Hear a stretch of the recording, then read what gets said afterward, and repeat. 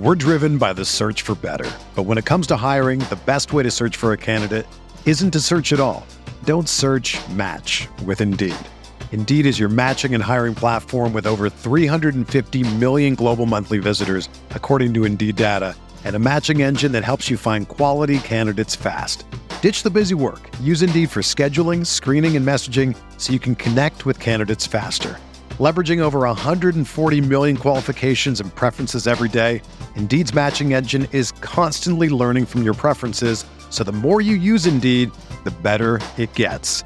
Join more than 3.5 million businesses worldwide that use Indeed to hire great talent fast. And listeners of this show will get a $75 sponsored job credit to get your jobs more visibility at Indeed.com/Blue Wire. Just go to Indeed.com/Blue Wire right now and support our show by saying that you heard about Indeed on this podcast. That's Indeed.com/Blue Wire. Terms and conditions apply. Need to hire? You need Indeed. Arizona, Colorado, Indiana, Michigan, New Jersey, Tennessee, and Virginia, WynnBET is now live in all these states, and the excitement of Wynn Las Vegas has finally landed in online sports betting and casino play. From boosted parlays to live in-game odds on everyday major sports, WynnBET gives you the tools to win. Sign up today for your risk-free $1,000 sports bet. Download the WynnBET app or visit WYNNBet.com to start winning. The Timeline is a Blue Wire podcast.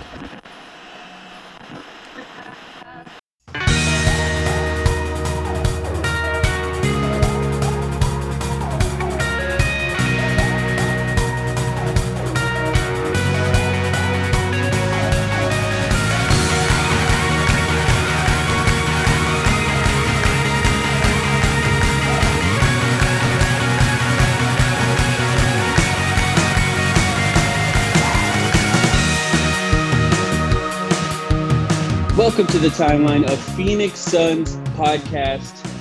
I am coming to you from an undisclosed location on vacation. I apologize if my mic sounds different. I'm just talking through my AirPods right now. We're here to talk about the thing that everyone has been talking about, Sam, and that is, do pumpkins count if you use a stencil? What do you think?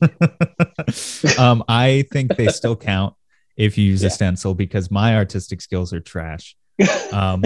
Happy to talk to you, Mike. Checking in there from that undisclosed bunker where yes, you do sound a little bit different this week, but hopefully people can forgive us. Yeah, I'm on vacation. I'll be back next week. I've seen Devin Booker's artwork. You've seen Devin Booker's artwork with his friends, and most of the time, from what we know, it's just a girl in a thong and high heels. So if he does a pumpkin like that, I'd be pretty impressed, especially without a stencil. That would be really impressive, I think. I have a feeling that if that's what he does with Kendall, then she would find it a little bit tacky personally. But anyway, we should move on. We should talk about the main news. Why we bring you this emergency episode calls for the emergency news. Yeah, there's three things that happen, I think, that we need to talk about. We'll talk about, I think, what could be considered the bad news first, I think. And that is that Adrian Wojnarowski, the best breaking news reporter for ESPN, reported that the talks between the Phoenix Suns and DeAndre Ayton have stalled or ended, I guess is a better way to put it. And DeAndre Ayton will now not be extended with the Phoenix Suns, meaning he goes into restricted free agency. Potentially, the Suns could sign him in restricted free agency right away. And then he could potentially get offers from other teams at the end of this season, which in a sense, it ends the talk. Like, this could potentially, for you and I, be the last time we have to talk about his contract for a while, I hope. And I think that it could potentially be a distraction. It could also potentially end any distractions going forward this season. But I think disappointed that they couldn't come to a deal with DeAndre Ayton. But what was your first reaction to hearing that news? Frustration. I got to be honest that, as we were coming up to the deadline, I don't think it would surprise anyone that this happens. We kind of, I don't necessarily want to say I was anticipating it, but it definitely felt like greater than a 50% chance at a certain point that nothing was going to get done.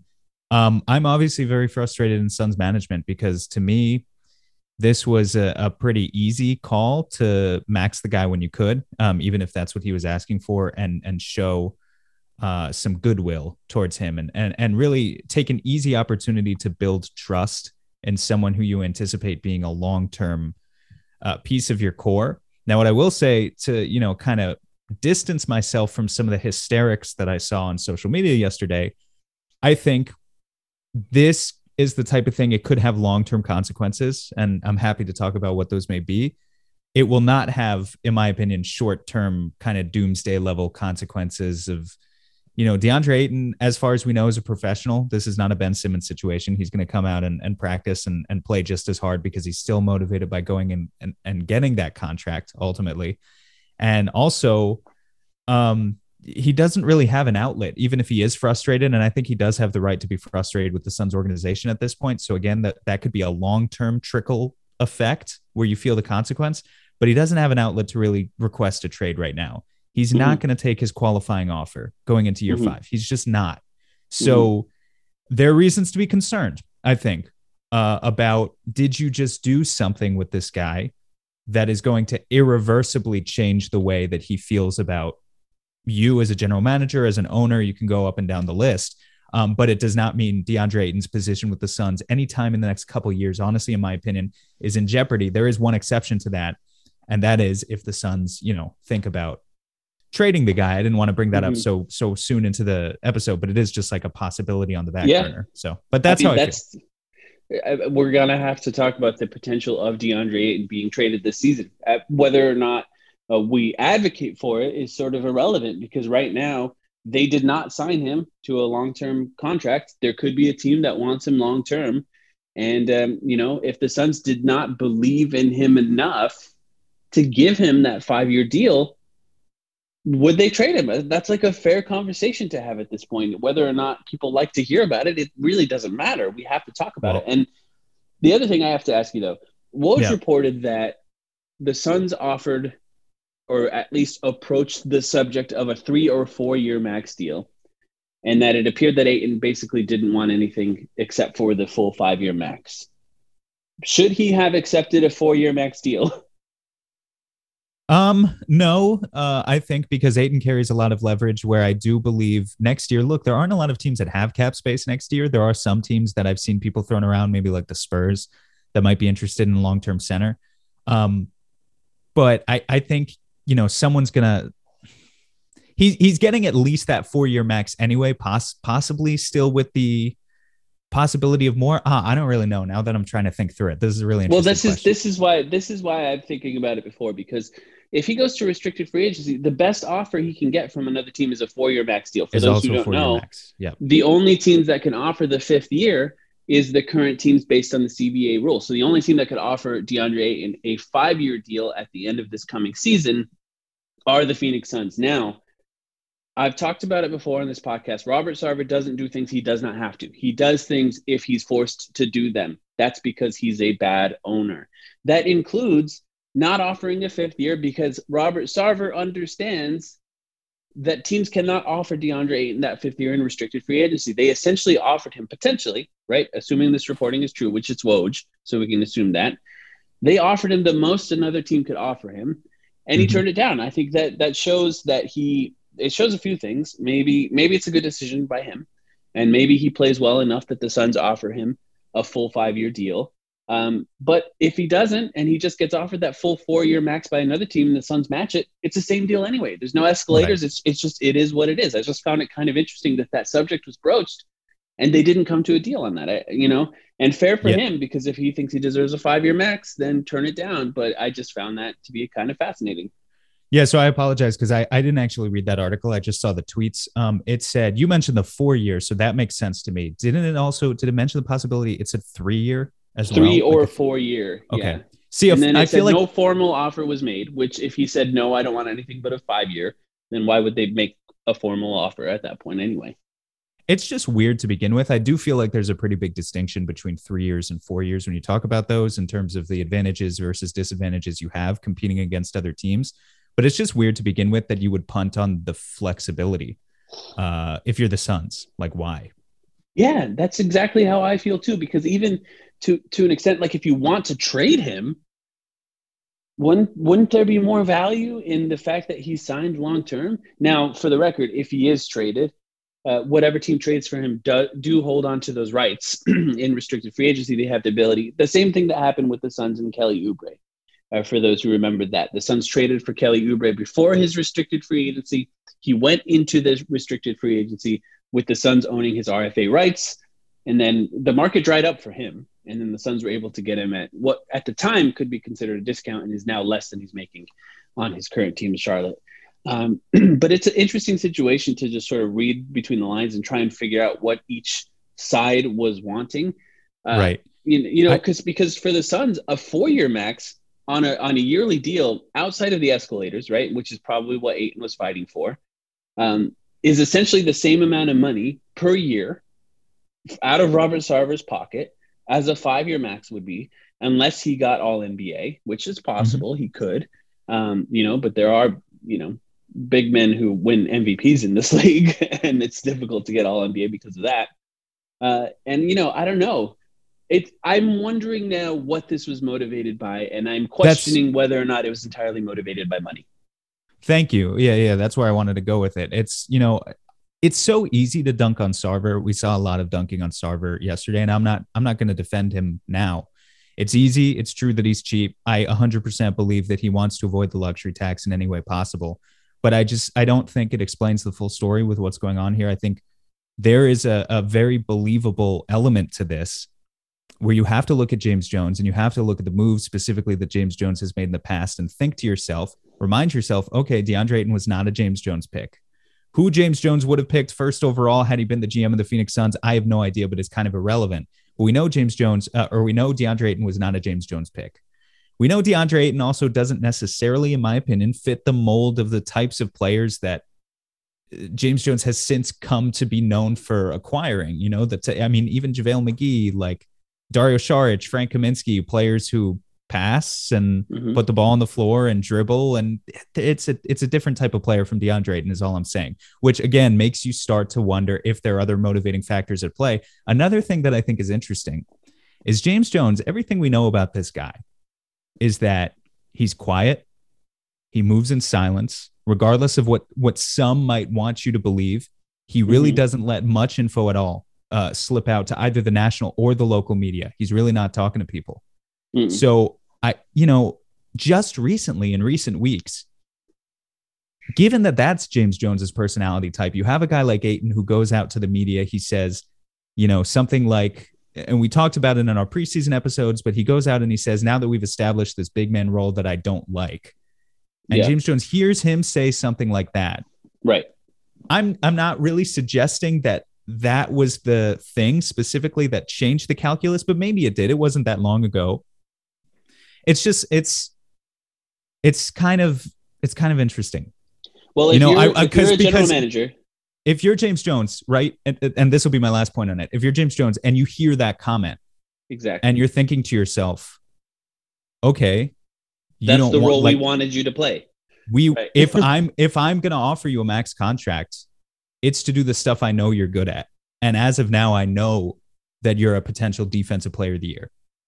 I know that you're the best rebounder of your generation. I know you're a guy who can go out and maybe not take a lot of shots, but be super efficient in them. If you're telling me that you don't want to do that and you're doing it point blank to the media, it seems to me that James Jones is the type of person, and I know I'm speaking for him here and it's speculation, so I could be entirely off, but it seems to me that James Jones might not take so kindly to that type of comment. And I do wonder if it affected negotiations.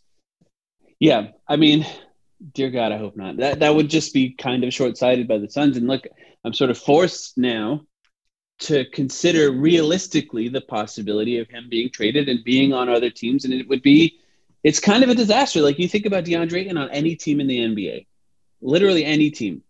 He makes like 90% of them better, 90% of them better. And it would be difficult to watch that go. That includes the Suns. Of course, he makes the Suns better. Regardless of, you can nitpick anyone's game. And max contract is a lot for what he does. It just is. But we're talking about a team that is planning on competing for a title this season. And now there's going to be trade speculation around that team. There's going to be contract speculation around that team. There's going to be a player that things might leak about him being unhappy for this specific season. And those are the reasons that you just sign him.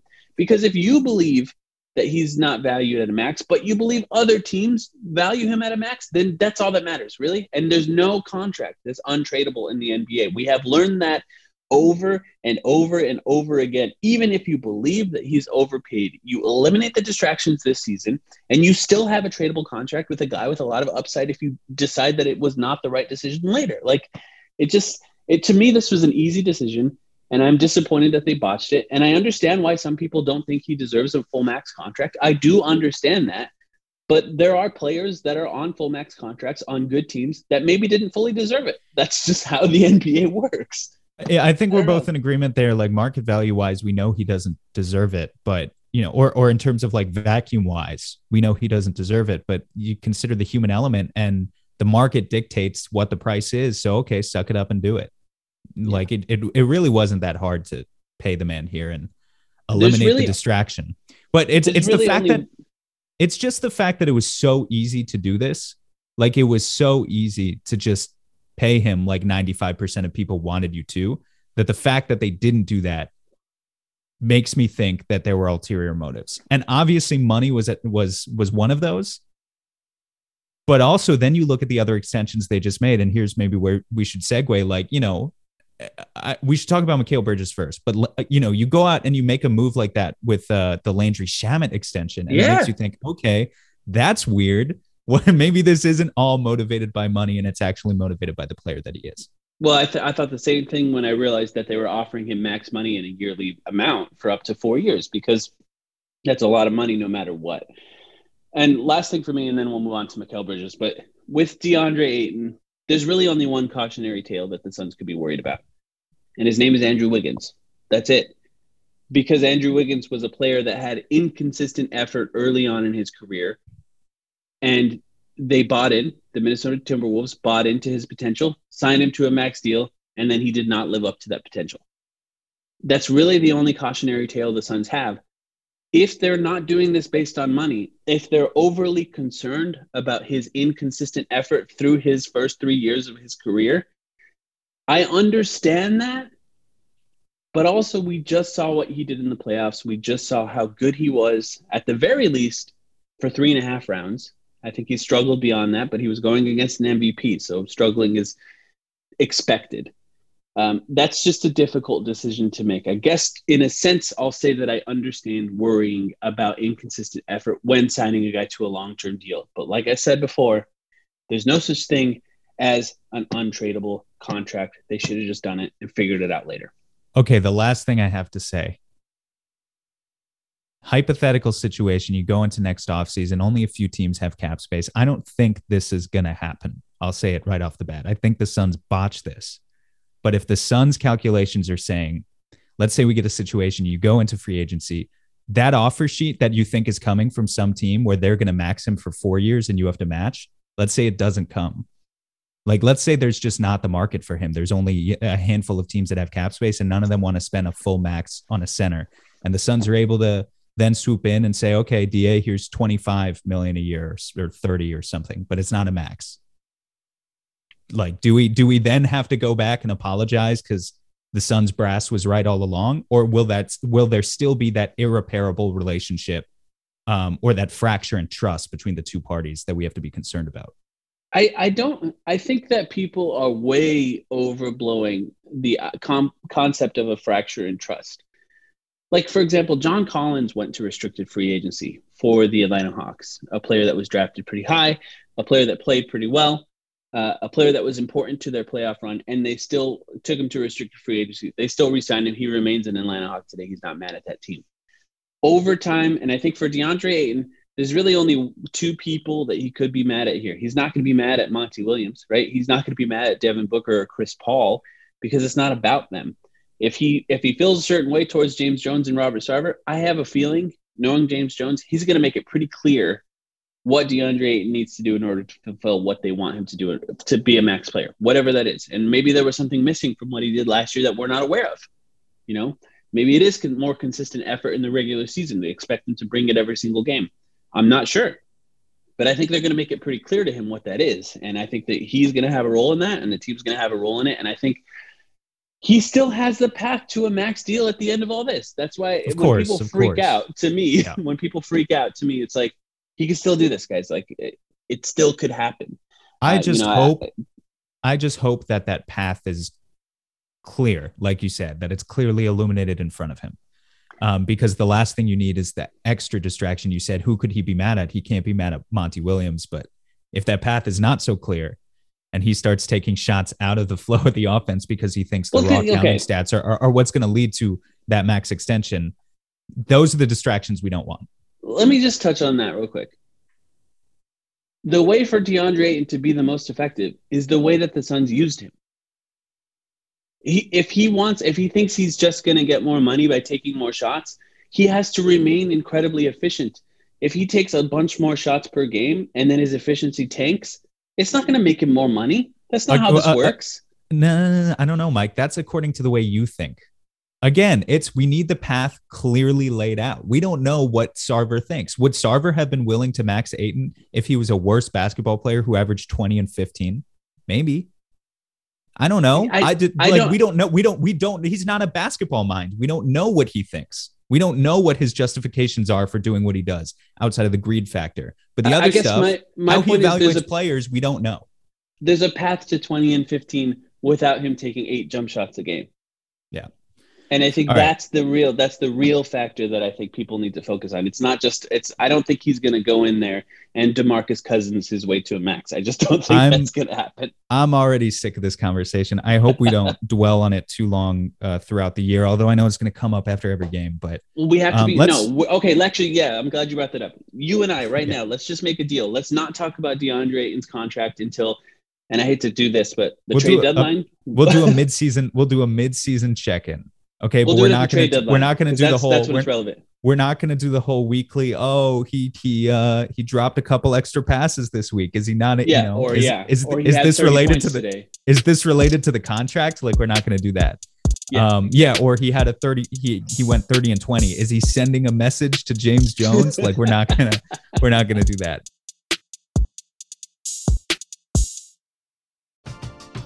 We're driven by the search for better. But when it comes to hiring, the best way to search for a candidate isn't to search at all. Don't search, match with Indeed. Indeed is your matching and hiring platform with over 350 million global monthly visitors, according to Indeed data, and a matching engine that helps you find quality candidates fast. Ditch the busy work. Use Indeed for scheduling, screening, and messaging so you can connect with candidates faster. Leveraging over 140 million qualifications and preferences every day, Indeed's matching engine is constantly learning from your preferences, so the more you use Indeed, the better it gets. Join more than 3.5 million businesses worldwide that use Indeed to hire great talent fast. And listeners of this show will get a $75 sponsored job credit to get your jobs more visibility at Indeed.com/Blue Wire. Just go to Indeed.com/Blue Wire right now and support our show by saying that you heard about Indeed on this podcast. That's Indeed.com/Blue Wire. Terms and conditions apply. Need to hire? You need Indeed. When you need mealtime inspiration, it's worth shopping Kroger, where you'll find over 30,000 mouth-watering choices that excite your inner foodie. And no matter what tasty choice you make, you'll enjoy our everyday low prices, plus extra ways to save, like digital coupons worth over $600 each week. You can also save up to $1 off per gallon at the pump with fuel points. More savings and more inspiring flavors make shopping Kroger worth it every time. Kroger, fresh for everyone. Fuel restrictions apply. Let's move on to some good news because I think the people need it. I'll flip it back on you. You asked me my first reaction to the Ayton extension, or the lack of. What was your first reaction to Mikal Bridges' 4 years, $90 million? Ecstasy. Ecstatic. I mean, come on. It's really, not only is it great that he signed before the deadline, but it's a great deal. And you might look at this deal and say, is it a slight overpay for what he was last season? Say he never improves? Maybe a little bit. But if there is some sort of linear improvement for the next year or two and he becomes slightly better, it becomes an extreme extremely good contract for a player that could be dramatically improves. 4 years, $90 million. That includes the next 5 years. Mikal Bridges is now signed to be a Phoenix Suns player, and he clearly wanted to stay. You and I speculated privately and on the podcast that he had already come to a deal with the Phoenix Suns. I would say that that is the case. And if you go back and watch his interview, which I know Sam and I did, where he talked about it, I think it was clear even before that they had a deal in place, and he was kind of hinting at it a little bit in that interview. I'm ecstatic. What do you think? I'm ecstatic. I hate to do this because usually I try not to listen to like national pods and stuff like too close to the time when we decide to record ourselves, because I don't want it to influence too much of what I'm thinking going into a podcast. I want to be clear-headed. But I did happen to just be listening to Zach Lowe talk about this extension, and he had Kevin Pelton on, and both of them were basically in agreement that they thought it was a fine deal. They thought it was fine, even good. They both admitted that, you know, they both love Mikal Bridges. Who doesn't love Mikal Bridges in the national media?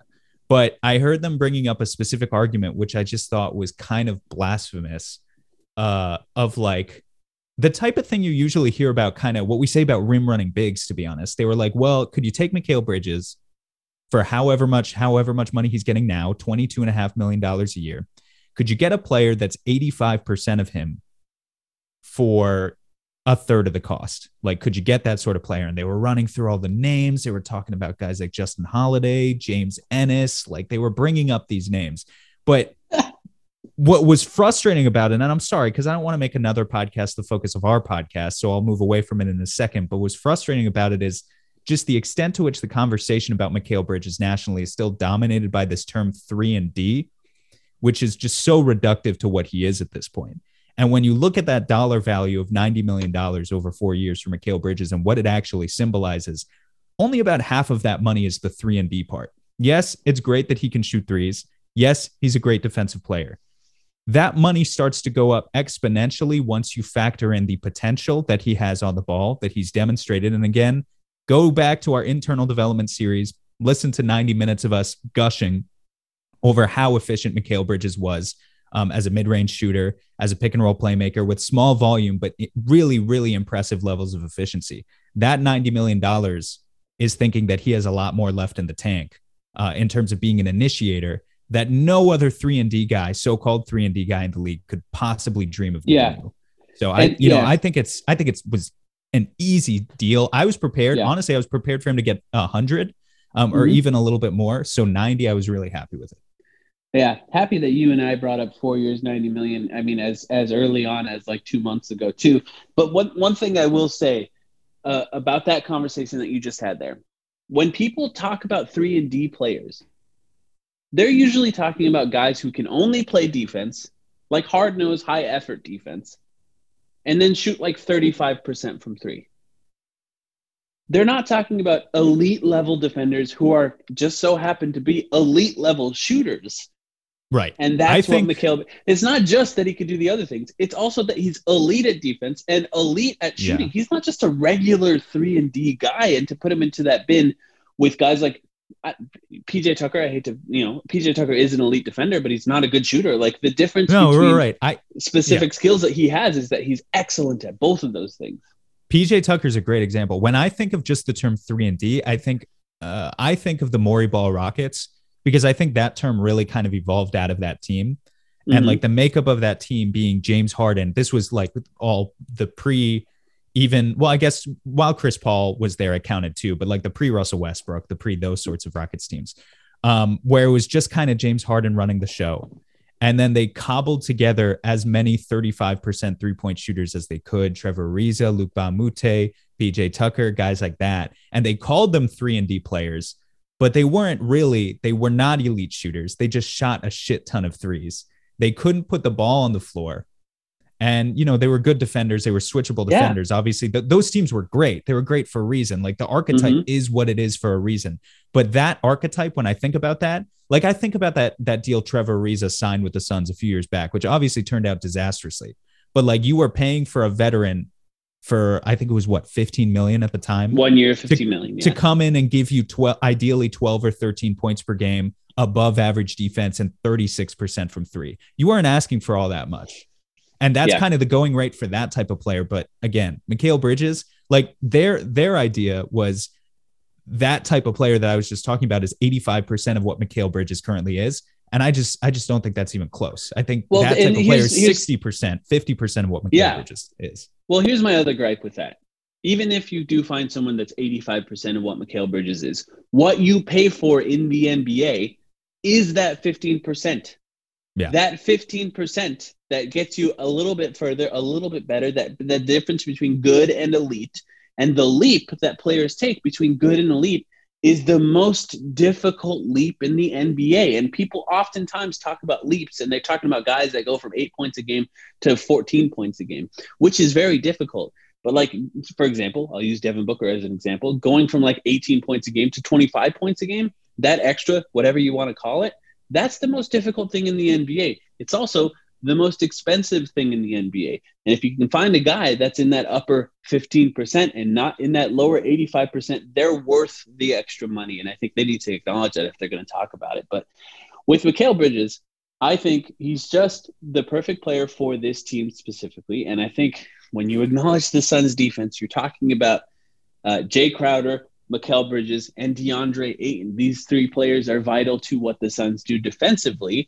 And to sign him now is extremely great. And we're talking about him, as we've talked about throughout this offseason, improving his offense and becoming somewhat better on offense and more of a creator for himself and others on offense. If that happens, if that comes to fruition, it's going to be one of the best contracts in the NBA. And it has potential to be one of the best contracts in the NBA. And you have to factor in the fact that when you're signing guys like this, you're comparing him to someone like Justin Holiday, who's like 32 years old. You're also talking about a guy, Mikal Bridges, who's going to improve. Mm-hmm. He's going to get better. And like these, you can't make those comparisons. That drives me crazy. I'm sorry for focusing so much on that. No, you're right. You're right. Yeah. I'm just the type of move that will help the Suns get as deep as they possibly can in the playoffs. And that's all that matters. Exactly. And I'm excited that he's locked in, and I'm excited that there's no distractions there. The Suns made a trade on draft night. They traded Javon Carter in the first round pick for Landry Shamet. Landry Shamet had 1 year left on his deal, essentially. He became a restricted free agency after this current season that we're going into. We talked extensively about the idea of extending Mikal Bridges and DeAndre Ayton on this podcast and on Twitter. In private, I think you and I talked about a potential Landry Shamet extension once over the last few months, and I think it was framed in a way like, if the Suns sign Mikal Bridges and Landry Shamet but not DeAndre Ayton, people are going to go insane. Yeah, it was framed as a joke because that's what I thought it would be. Right, and they did. They signed Landry Shamet to a extension of 4 years, $43 million, with like an extremely high amount of non-guaranteed money on the back end of that deal. Essentially, the first 2 years of his extension are guaranteed. The last two are sort of unguaranteed, non-guaranteed money. He has to play his way into those last 2 years in order to get that money. Team options by the Suns, basically, that allow them to have him for up to the next 5 years. Basically, the majority of his prime, based on his age that he's in right now. And the Suns really, really, really bought into Landry Shamet based on just what they did to trade for him, training camp, preseason, and clearly believed that he was going to be a big part of this team going forward. I was shocked still at that extension. The money's fine. I'm not mad at the money. Just surprised that it actually happened. I thought they were going to wait. What'd you think when it came down? They really, really, really like this guy, I guess. And I agree. The money's fine. I think it's fine. I definitely felt a lot better about it after I found out that the last 2 years were non-guaranteed and the fourth year is a team option. I'll tell you why I don't mind the money so much. And I feel bad that we keep bringing up these guys in the context of trades, but I just feel like James Jones is so slick. He has to be thinking 2 or 3 moves ahead. And I like, the more I think about all of these moves, I feel like that's kind of what's really at stake here. When you read in between the lines a little bit, you can never have too many contracts of that sort of mid-size where Shamet is falling now, like 10, 11, $12 million. You've got Shamet, you've got Saric, you've got Crowder locked up long-term. if you want to maintain the flexibility to be able to make trades potentially for like a third star or, you know, a fourth star right now, but like, let's say a third star in the post Chris Paul era in a couple of years, you need to have contracts like that, especially if you want to do it in a way where you know you're not going to have cap space, and you want to do it in a way where you're trying to avoid the luxury tax as much as possible, because we know the constraints that this ownership puts on its front office. You need to have contracts like that. I'm not saying that means Landry Shamet is like it's a done deal that he's going to be traded in the next 2 years. For the record, because it took so long to get this extension done, or any of these extensions done, Shamet can't even be traded at the deadline this year. So both him and Bridges, you can't be traded for 6 months after you sign an extension, or contract, 6 months. Yeah. Yep. After you sign a new contract. And so that takes them well past this year's February deadline. So neither of them will be moved, but I'm talking about far in the future. Yeah. So that's one of the reasons I think the money is fine. As for Shamet, the player himself, I think he has a hell of a lot to prove. I'm not going to lie. But I definitely liked what I saw out of him in preseason. It was just a shock to see it. Yeah. And just for the record, to clarify for people listening, the new money, right? The new yearly money for Shamet and Mikal Bridges don't kick in until next year anyway. Right. So if they were traded this year, whether it be Mikal Bridges, Landry Shamet, or any other player that signed a new contract outside of Chris Paul, any extension, I should say, that doesn't kick in until next year. So if you're using the salary amounts in trades, just factor in that in fake trades. I know, factor in that doesn't really count until next season anyway. It's really remarkable that they believed in him the way they did. Even Woj tweeted out when he announced this Landry Shamet deal that Monty Williams really loves Landry Shamet, and he fought for him, and he believes he's going to have a large role in this team going forward. When we did our internal development series, we chose 5 players: Devin Booker, Mikal Bridges, DeAndre Ayton, Cameron Johnson, Cameron Payne. And we focused on those 5 players. Landry Shamet's 24.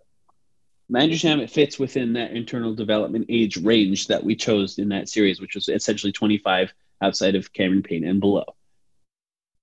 We didn't include Landry Shamet in our internal development series. We probably should have, Sam. And I think at some point, we did a whole episode on him with Matt Brooks, didn't we? Right. Like what else was there really to say about Landry Shamet? Well, I think that's what's important. I think you and I think later this season, let's take stock into what we've seen of Landry Shamet, maybe a few months after we've actually watched him enough.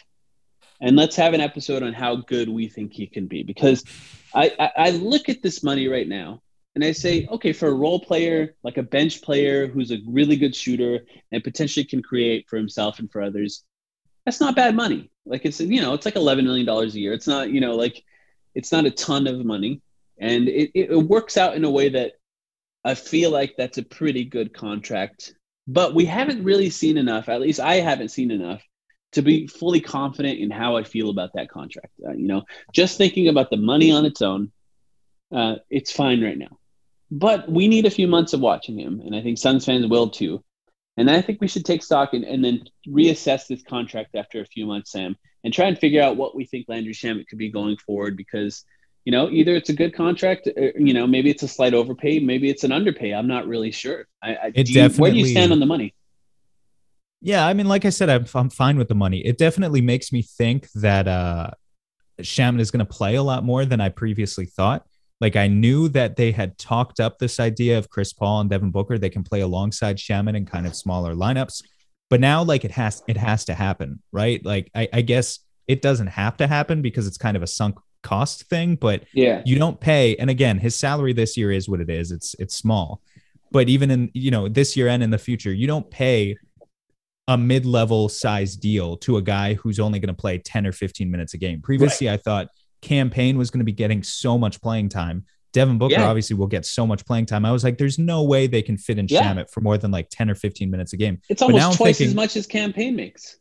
Right. And I'm thinking, like, you had last year, that was where Javon Carter was playing. That was where Langston Galloway was playing. That was where Etuan Moore was playing in that spot in the rotation. And all of those guys combined made like $5 million. So it's hard to believe that you're going to pay 10 plus million to a guy who's going to play 10 or 15 minutes per game. I think he kind of has to play 20 plus now in order to justify what you're giving him, but time will tell. We'll see. Yeah. It's an interesting thing. Like, we've gotten to the point with Monty Williams where I've said this before on this podcast. I tend to look at players and try to figure out what the best version of them will be, because I have confidence that Monty Williams can sort of get the best out of these guys. And like, to buy in on the potential of Landry Shamet, to understand that you think you can get essentially more out of him than other teams did, or value him more than other teams did. It's Monty Williams just sort of betting on himself that he could do more than the previous coaches that coached this guy, whether it be like Doc Rivers or Steve Nash, I guess you could say, and just sort of understanding his game in another way. And I'm interested to see what he can do. Yeah. Steve Nash didn't coach. Just vibes. Just vibes. Good vibes. Good vibes all around. He's got a lot to handle. I'm confused there for a second. I think more than anything, like, I think it's a good point to bring up Landry Shamet with the context of Cameron Payne, because he's making significantly more than Cameron Payne. And if they, that's a great Cameron Payne deal. I'll say it again. And how do you feel if you're Cameron Payne? Like, it's one thing for Bridges to walk in and he's making all this money. He walks into the locker room one day, whatever. But you're Cameron Payne, and this dude that they traded, like a guy who didn't even really play last year for, walks in with extension that's worth double what you're making. Well, here's the thing. People have made the assumption that Cameron Payne took a discount, and Cameron Payne himself said he did not take a discount on Twitter. I think that maybe as Suns fans, we overrated Cameron Payne's market because of how good he was on the Suns. It's possible other general managers in the league just didn't buy into a single year with Monty Williams. And the market was what it was for him, and he took what he could get from the Phoenix Suns. And the Suns ended up with potentially a really great player because of it. But I think maybe that's just where the market was. And I don't think Chris Paul took a discount either. I think it's funny when people are talking about these extensions for other players, they're making assumptions that Chris Paul and Cameron Payne took discounts because they thought that they would make more. I don't know. I think they took a large amount of money, that they can get a large amount of money, and they just took it. But I don't know. I think Cameron Payne, I would say Cameron Payne and his agent probably understood his market pretty well, just based on what he said about it. And it probably still feels kind of shitty, but he has a contract. He's in the NBA, and he's on a great team. He's got all these reasons to be happy. He's still a millionaire, and I'm not. It's just, I feel a certain type of way about it. I would at least give a glance over at my agent and ponder. That's all I'm saying. Maybe start looking up other agents' information. Mikal Bridges' agent, giving him a call, flirting a little. There is an NBA game, if you're listening to this on Tuesday, tomorrow. Phoenix Suns against the Denver Nuggets. I'm very excited about it. Sam, I'm sure you're excited about it. The NBA comes back tonight. If you're not subscribed to our Patreon, subscribe if you'd like to. Patreon.com/thetimeline. We're going to be on Thursday morning. We're going to record a reaction to the game on Wednesday and talk about what we saw with the Suns playing their first game, see how good they looked, and really get into the nitty-gritty of that game. I'm very excited about that. Anything else you want to get to before we end this one, Sam? Looking forward to it. The season starts tomorrow, and I have a feeling a lot of these things that people have been talking about, and again, just a reference to kind of some of the hysteria, will die down. People will feel better when real basketball is being played, and real basketball is being played as of tonight. So looking forward to it. I'm excited. I'm hoping for DeAndre Ayton, who's incredibly aggressive to the rim, to show what he's worth. That's what I'm hoping for, and that's my high hopes for this season. Thanks, everyone, for listening. We appreciate you guys, and we'll be back very, very soon.